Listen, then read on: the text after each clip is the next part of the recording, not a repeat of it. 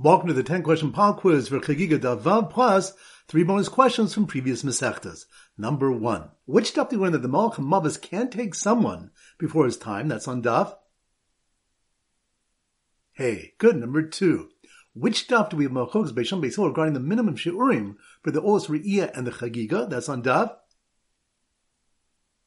Vav. Good. Number 3. Which daf do we learn that HaKadosh Baruch Hu recounts every conversation a person ever had? That's on daf.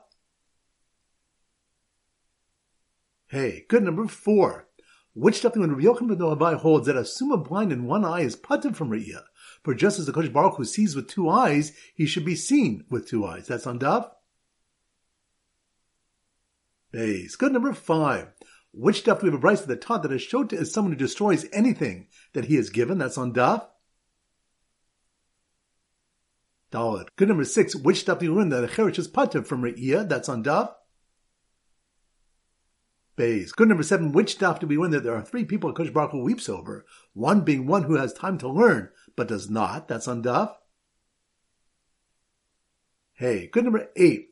Which daf do we learn the Beis Hillel retracted and said that one who is a chetzi eved, chetzi ben chorin should be freed completely? That's on daf.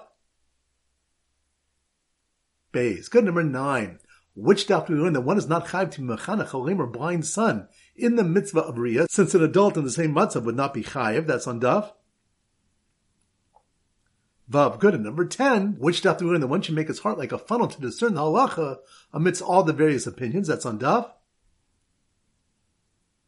Gimel. Great. Now the 3 bonus questions. Number 1. Which daf do we learn the reasons for the order of the brachos in the Shemona Esrei? That's on daf.